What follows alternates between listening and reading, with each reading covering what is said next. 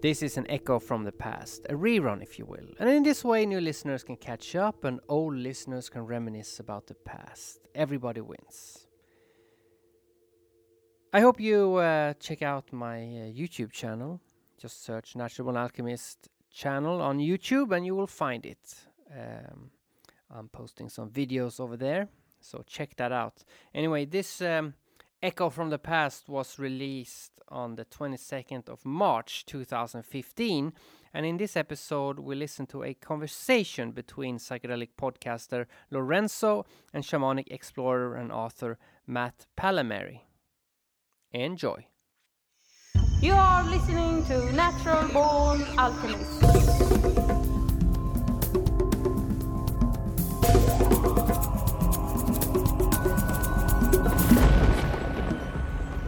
Welcome to the Natural Born Alchemist podcast. This is episode number 23. And my name is Alex and I'll be your host. This episode features a talk between writer and shamanic explorer Matt Palmieri and the psychedelic podcaster Lorenzo. And this talk is titled Spirit Matters.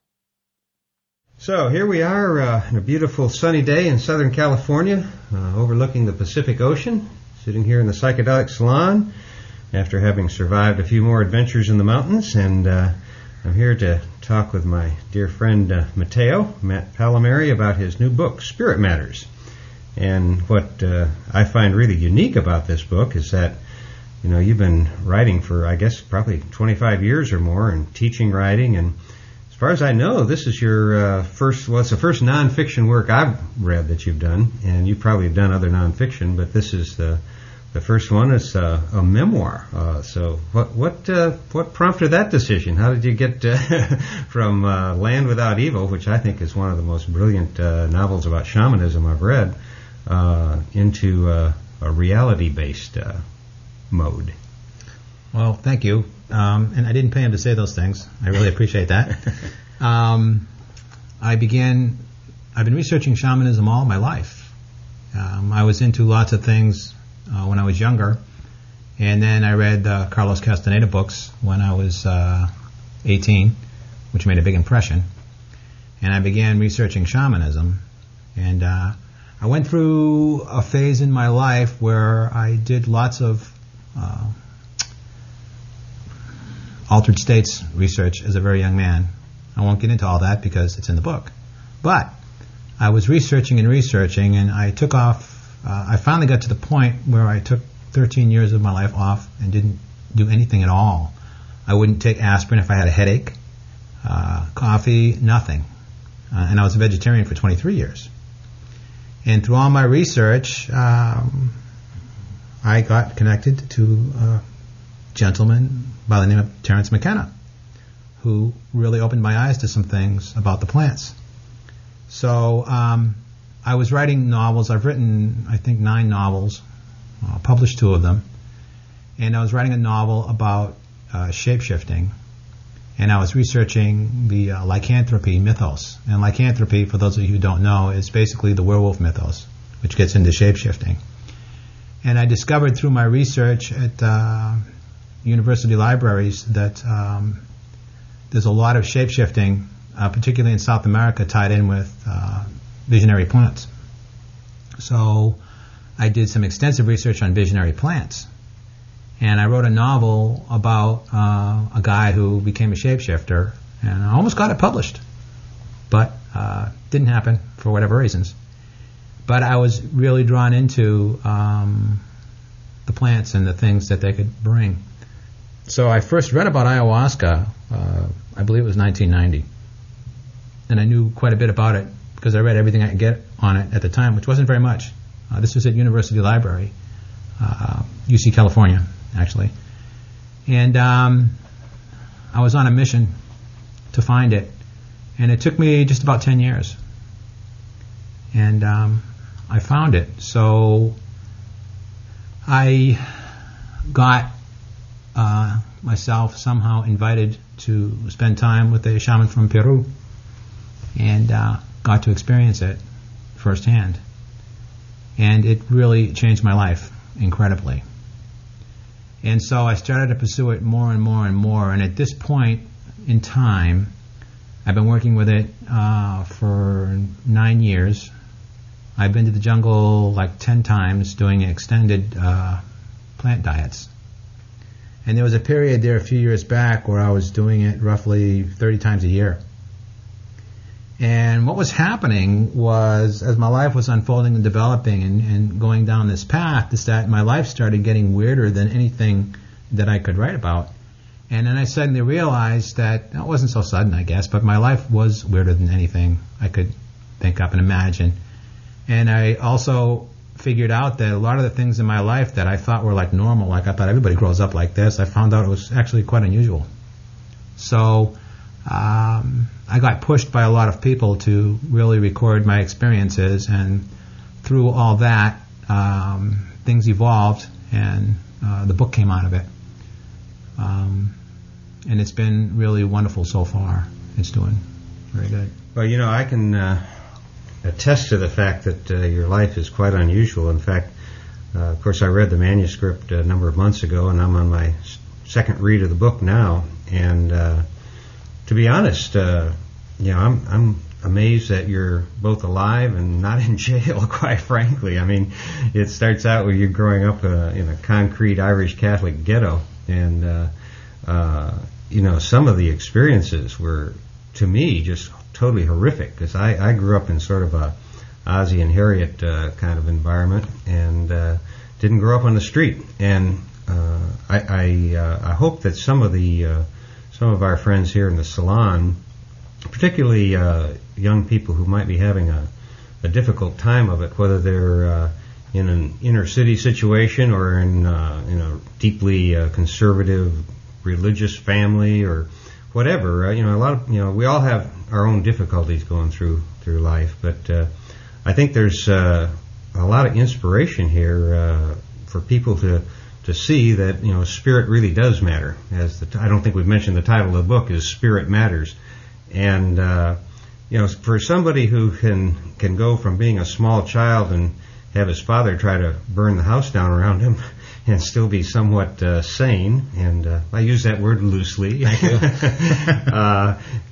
It's an amazing story. Actually, it reads it's a page turner. If I didn't know it was nonfiction, I would think it's one of your better novels. So it's got to have been pretty painful, though. How did going through all those old memories affect you? It was fascinating, because part of the journey with ayahuasca and plants is figuring out who you are and why are you here. So as part of my process, working and going through my life, it was fascinating, because I remembered things a certain way, and then you recall the memory, and then you suddenly realize that you really find out kind of full of shit. Because, you have a memory, you get in a fight when you're 16 and you think, I took on a gang of 20 guys or something, and you realize, well, gosh, now you're an adult. Well, okay, it was really 2 guys, not 20. As a kid you tend to exaggerate and blow things out of proportion. So you made me think of a couple of things when you were asking this question and when you were talking. One of the things I want to mention is that I make a joke with my wife, why do you do this and why do you do that? And if I perform, like I drum and sing. And I always say, it's all for you, baby. So this is all for you guys out there, you guys and gals. And I mean a few things by that. One of the things I mean is that I've gone through some really dark places. And I've done that so other people won't have to do that. And people were telling me for the first few years I was going to the jungle, you're going there for us, and I didn't quite get it. But now I got it. So one of the underlying themes of Spirit Matters is that it's a map. And it's a guide. And I'm way out on point. The whole thing about am I sane or not, that's right. It depends on who you ask. But I'm on point. And I've had a lot of experiences and some very hard things I've gone through. And people tend to live vicariously through me. And I'm hoping that everyone who reads the book can live vicariously through me and avoid, actually probably literally avoid the bullets at a few points, so they won't have to go through it. So, altered states of consciousness are fascinating, and they're part of life and they're part of experience, and if they're here for a reason. So there are some substances which, in my humble opinion, are not good for you. And I'm just kind of paraphrasing here, but, crystal meth, crack cocaine, heroin, obviously, don't get you to a good place. You take something like LSD or mushrooms or ayahuasca, and if you take those with the proper respect and you put a good intention behind them, they're really wonderful tools. They're psycho-spiritual tools. When I go to the jungle, I tell people I'm going to church and I'm going to listen to Mom because Mom's going to give me some lessons. So anything has the potential for abuse. And one of the important things about doing these medicines, particularly ayahuasca, and I'm rephrasing this, repeating myself, but is the intention that you put behind it. So I've learned these things and I've gone through these passages, and I'd like to think that what's taking me 50 plus years to learn and barely make, somebody who maybe in their 20s can read it and go, okay, I got the memo. So they can avoid all that, and then they can jump ahead much quicker. So somebody could be, for argument's sake, they could be 24 and maybe be close to where I am in their advancement, and not have to do all the things that I've done. That's a really good point. That, and of course, that's one of the reasons we read and listen to stories, so that we don't have to go through some of these things. I know some of the stories, and I don't know if everybody in the salon knows this, but I used to be a lawyer. Well, I guess I still am. I still have my license to lie, at least in the state of Texas. But there is a lot of talk about basically illegal activities. And I'm not talking about just taking some sacred medicines. I'm talking about hardcore criminal activity before they force you into the service. And I don't want to give away too much of the book, because it is an exciting read and a lot of fun. And, every page has an adventure on it. I know that when I got about midway through the book, there was a little breathing point in your life, and I thought, oh boy, I can really relax a little bit. The tension was building up, and then I realized you're only about 28 years old at that point, and I thought, oh no, I got a lot more to go. So, but all of this, the stories, you've been very frank, very open about it, and being a lawyer, I'm well aware that all the statutes of limitations have passed, so you're not exposing yourself to anything there. But what do you think about perhaps people that might pick this up and see, where you come from, and maybe discount the whole story just because it was a pretty rough beginning for you? Well, for one thing, it's their loss. I agree with that. But it's good you made me think of something else. And part of this whole process, particularly working with ayahuasca, there's a term that Carl Jung coined. It's called individuation. And essentially, we are a cast of thousands. Whether it's, okay, I'm hungry, I'm horny, I'm pissed, I'm going to kill you, I love you. It's all these different aspects of ourselves. And when you get into psychological things and traumas, we tend to get somewhat splintered. The worst extreme cases are multiple personalities, which are pretty much, I think, 100% all brought about by molestation. And what happens at a young age when you go through a horrible experience like that? Now you're talking about in addition to just not just sexual molestation, but mental. I think they're all sexual. Oh, really? Yeah. All the cases I've studied have been. There may be other cases, and then you can get off into schizophrenia and all kinds of weird things, but primarily multiple personality, which has always fascinated me. Always gets into a molestation thing, and what happens is that the personality is under such traumatic stress that it basically breaks and reforms into something new in order to deal with it, because it can't deal with it. So when you go through this process, if you continue at it, you begin to look for the lost parts of yourself and basically bring them home. And the more you bring them home, the more whole you become. And the more whole you become, the more aware you become, and the more you are in the moment, and the more you can deal with things. So I've been really stepping up the pace with this thing and this process. And one of the things I've learned, I have a very wonderful, wonderful personal coach who's working with me, and I work with her and with the medicines and working together with them. And she calls things secrets. We all have our secrets. And we all have our shadows, which ties in with the... which Anne Shulgin talks about quite a bit, too. Yes, in fact, in Shulgin, she inspired me quite a bit, and she's... has some responsibility for me writing this book because she encouraged me to write about some of my experiences. So in this shadow work, in the secrets, so to speak, if you're an asshole, you don't know it. And I hope that's okay to say on the podcast. The FCC's not here, right? You don't know it. You don't realize it.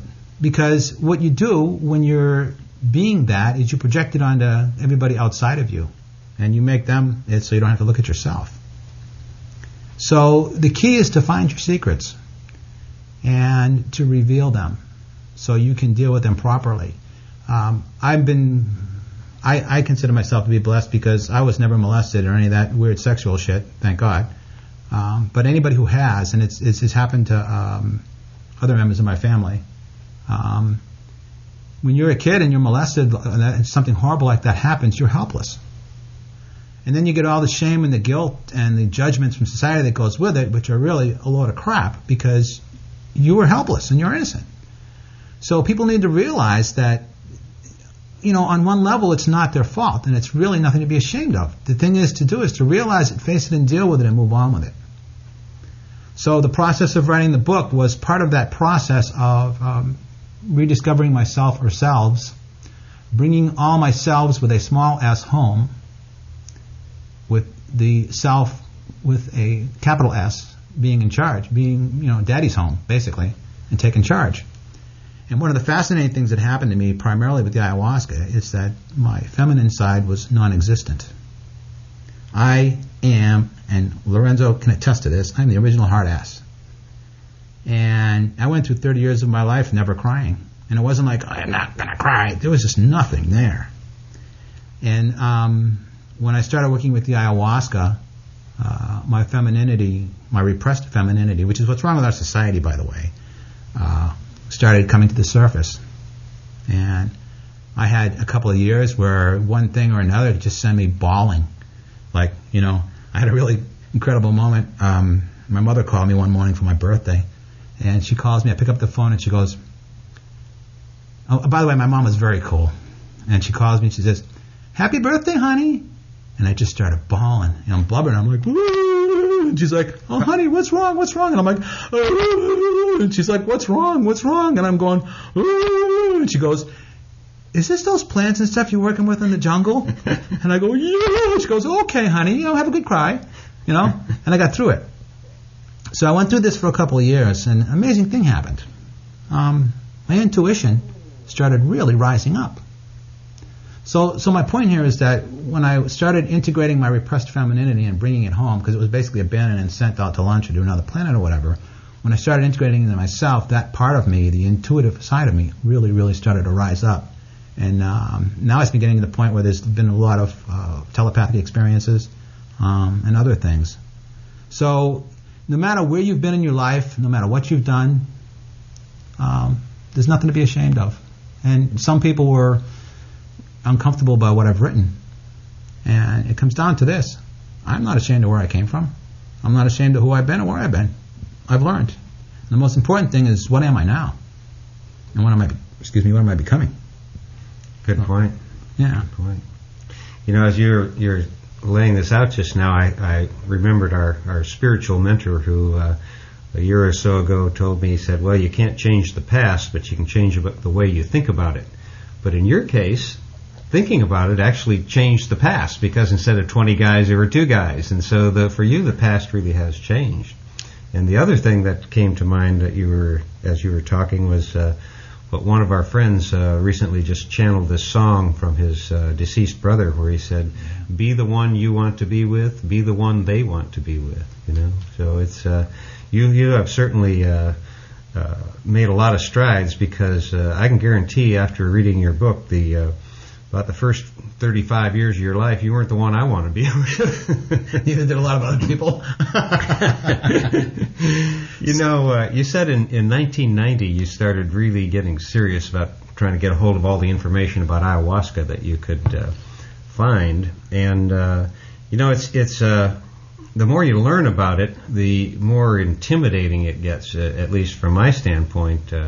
And even in my case, the more experience I have. I know at the end of last week, as we were beginning our final ceremony, it was all I could do to go up front and take a sip of the tea. And I was saying to myself, what are you doing? Why are you doing this? And in fact, I realized that possibly one of the main reasons I've been sick for the 6 weeks going into it is I was looking for an excuse to get out. I was trying to find a way to not go, and so I went sick, and now I'm feeling better than I've ever felt for at least for many, many years. So, I can't answer the question for myself, but can you answer that question? What made you go to the jungle to drink this strange brew in the first place, and more importantly, what keeps you going back?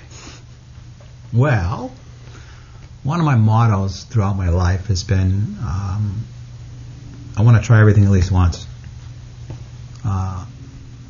But I have to modify that because there's some things I don't want to try. I don't want to try getting gang raped. That's okay. Somebody else can deal with that. That's not for me. But on this path, and this path is not for everybody. And that's why one of the reasons I say I go for other people and I do it for you. One of the things about it is that you go through different levels in the teaching.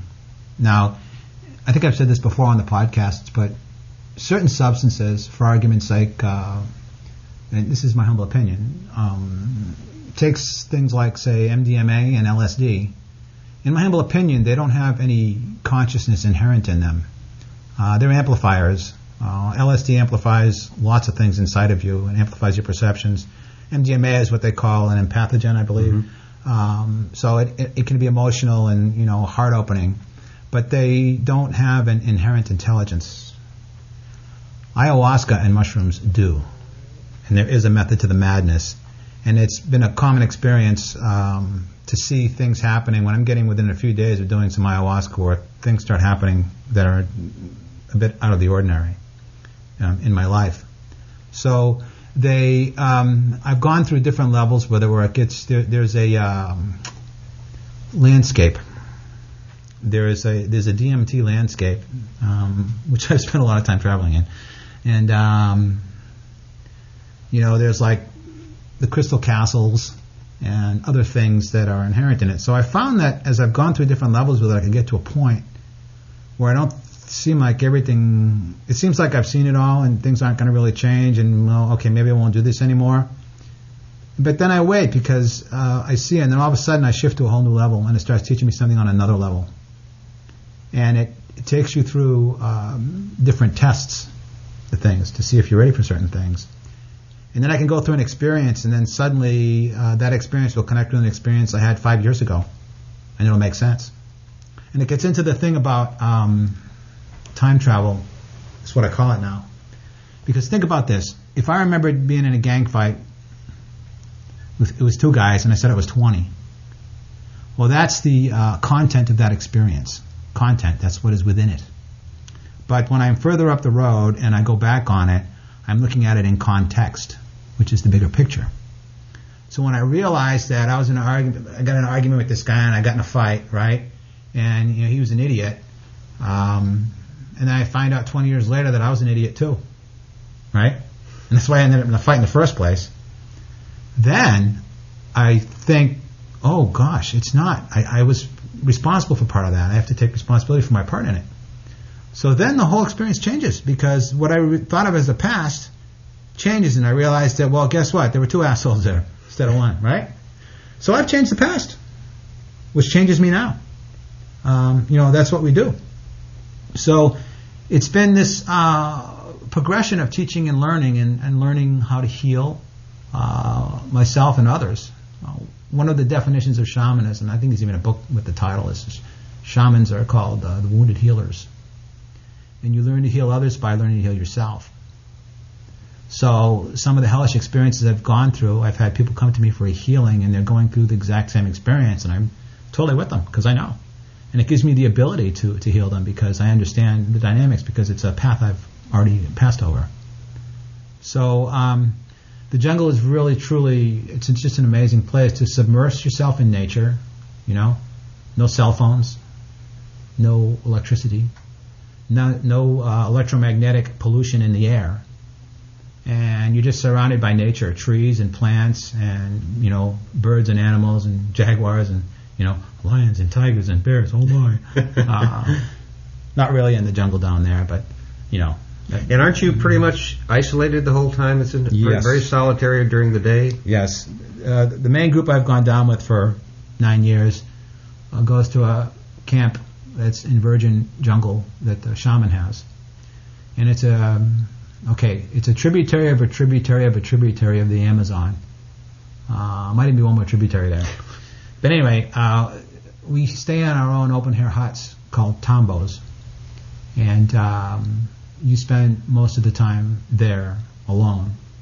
And they bring you your food twice a day. And I think I've talked about this before. It's a very restricted diet, so I won't get into those details. Listen to the other podcast, whatever it is. You'll find me on there on Matrix Masters. But you spend most of the time alone, and for me, I'm a bit of an extremist, so the whole line of the tambos I have, it's mine, it's reserved, it's mine. I have the very last one. So there's nothing but jungle on the other side of me, and I wouldn't have it any other way.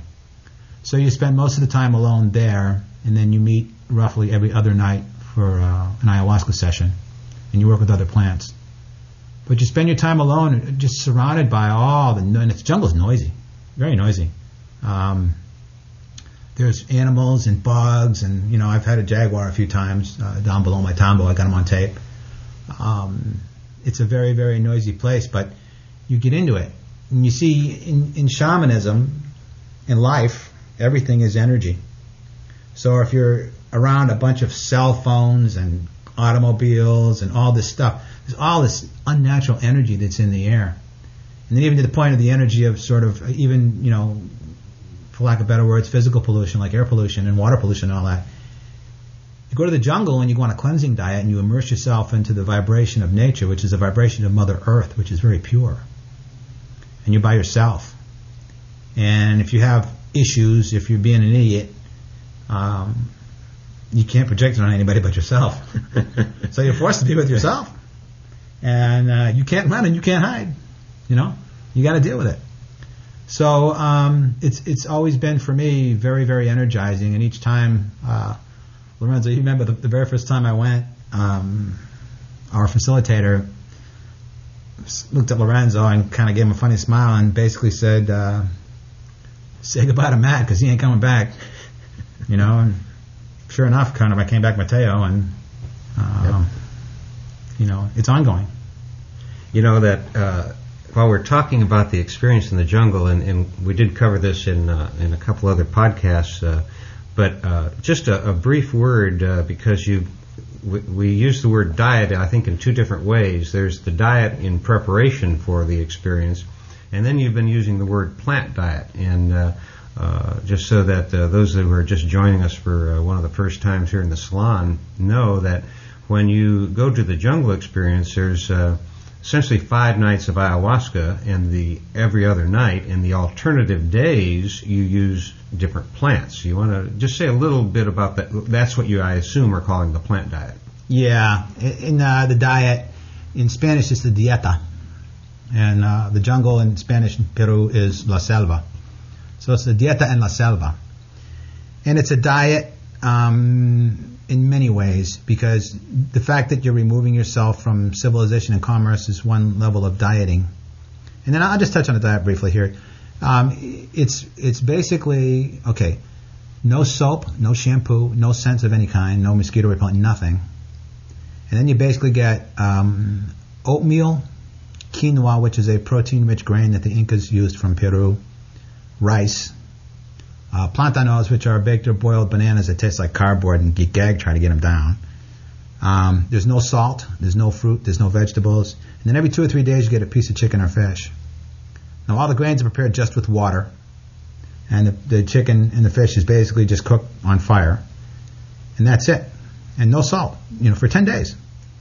And then there's a plant called Wayusa, which is very sweet. The closest I could describe it is eucalyptus, but it's not eucalyptus. And every morning they bring you the crushed leaves of that, and you take a plant bath. And then you're taking all these grains and stuff, and you're drinking these plants concoctions, and you're cleaning yourself out on all levels. And the jungle is tropical, it's humid, so you're sweating. So you do all these things, and they bring the food to you. And then, in conjunction with the ayahuasca, you'll get another plant that you drink every day. So you'll get basically it's like a half-gallon pitcher of a particular plant that you're working with. And these plants all work with the ayahuasca. They say ayahuasca is the mother of the plants. And then these other plants, and in the Peruvian shamanic tradition, these plants, each one is a spirit. And these are the spirits of the jungle. So you take this same plant every day, and then you take ayahuasca every other day. And it brings you through psychological and physical challenges. Sometimes they're not as challenging. Sometimes they're really hard. But you go through these ordeals. And during this time, you're there, which is basically 10 days. There are longer ones, but 10 days is really long. Enough. But you go through these experiences. And what happens is your whole cycle of life gets turned on its head. You can be up all night and sleep all day. And the boundaries between waking and dreaming blur. And you have amazing dreams. I've had dreams that were more real than real. I won't get into it. You got to buy the book for that. But you change through this whole psychological thing, and you're immersed in the jungle, in this dieta. So the dieta is keeping you to yourself, away from everything else, in order to go through a period of self-exploration or physical. Some of them are just for strengthening the body, different parts of the body. Some of them for different psycho-spiritual experiences. And you do it for 10 days. And then at the end of the 10 days, the first thing you do is you take a pinch of salt. And they call that pinch of salt the gateway back to this reality. Interestingly enough, I'll give a plug for the Entheogen Review here. I was doing these dietas now, like I say, for 9 years. And I read a wonderful article some years back in the Entheogen Review, and they talked about a study that they did with rats. And they deprived them of salt for a period of time, and then they gave them salt, and it stimulated neuronal growth in the brain. So it is a known fact that ayahuasca basically rewires your brain. So if you think about these indigenous people that go back since before dirt, millennia, it's prehistoric, right? And somehow they figured out the knowledge of doing these plant diets and working on yourself with plants like ayahuasca, and then taking it and really sort of kicking it into second gear and enhancing it with the whole salt part of it.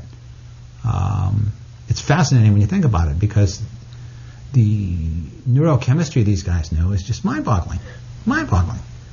So it's really something that I feel incredibly, incredibly blessed and privileged to be able to experience. Blessed to be part of that, and blessed to learn this knowledge that is really disappearing. With all the rape of Mother Earth, for lack of better words, the abuse. These wonderful plant spirits who have done so much for me.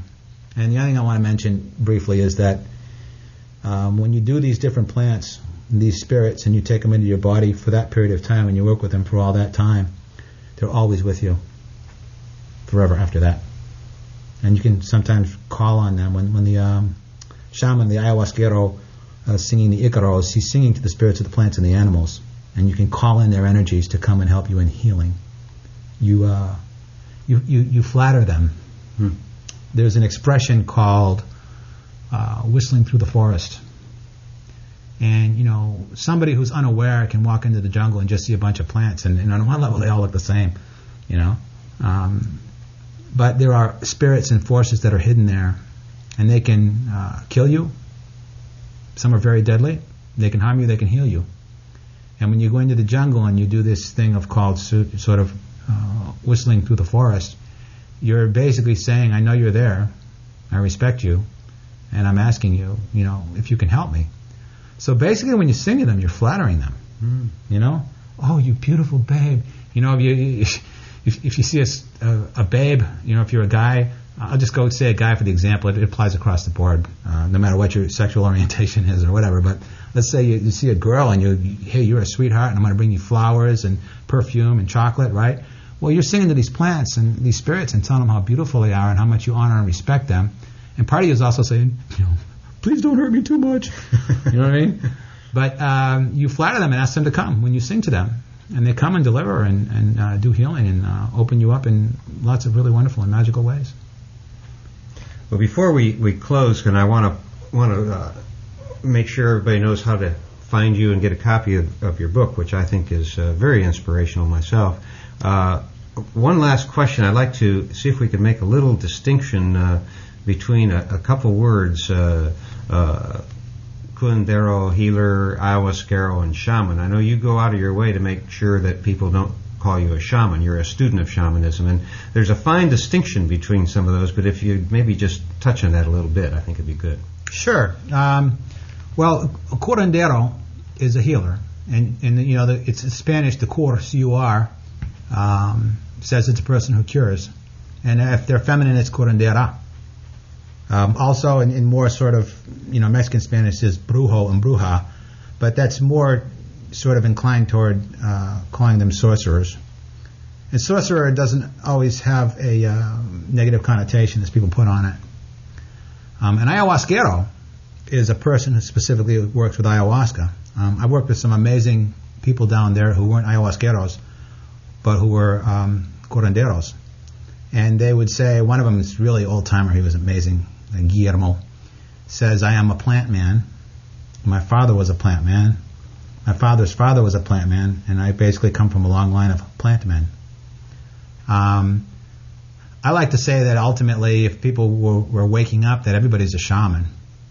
But a shaman could be a shaman could do healing without even using any plants or substances, possibly. American Indian shamans used lots of different plants and things, but they were different. But it doesn't matter because you're using the spirits of nature to work with. Healers can be different things. Healers can be, massage therapists and a chiropractor are a healer. Doesn't necessarily make them a shaman, although they could be applying shamanic techniques. But I've worked with some Shipibo Indians who were ayahuasqueros who were really experts at massage. So, they're curandero ayahuasca healers. But, there are distinctions. I mean, some regular medical doctors can be healers, although some of them I wonder about.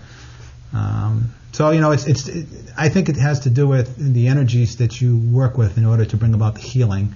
And for me, in my experience and what I've learned, shamans are people who are masters of energy. And part of our purpose here on this planet is to learn how to handle energy in the proper way so that we can become responsible cosmic citizens, because we're dealing with great, tremendous power. And if you're not impeccable and you don't know what you're doing, you're playing with more than fire. So I hope that's a good answer for... Well, yeah, and I didn't plan it this way, but basically what you're saying in the end is spirit really does matter. Damn straight. And the title of your memoir, of course, is Spirit Matters, and there'll be links with the program notes for this for people to be able to find it and find you, but let's eliminate the middleman. How can they find you directly? For one thing, it's available everywhere, but my publisher is Mystic Inc. Publishing. MYSTICINKPUBLISHING.com, mystikinkpublishing.com. The other thing I want to mention is mattpallamary.com, M-A-T-T, P as in Paul, A-L-L-A, M as in Mary, A-R-Y. I have a section there on shamanism with some pictures and some essays and some things, and I get the biggest hits there, and I think it's because the podcasts I'm doing and people who are really interested in these ancient healing ways. Well, Cassawak, I appreciate you saying that, and for those of you who are wondering why I'm calling him Cassawak, you need to buy the book, and you'll find out. Thanks a lot for stopping by, and be well, my brother. Thank you, and thank you so much for having me, and thank you everybody for listening. Spirit really does matter. What could be better to conclude this episode than with a song from Yun Husami's album Yakon Shama, which is an album of traditional medicine songs from the Amazon, mixed with modern beats. I had a talk with Yun Husami about this album way back in episode 3, and you can check out that episode on naturalbornalchemist.com or on iTunes. So here is Icaro de Noma Noma, sung by Maestro Diogenes. Freedom is in the mind.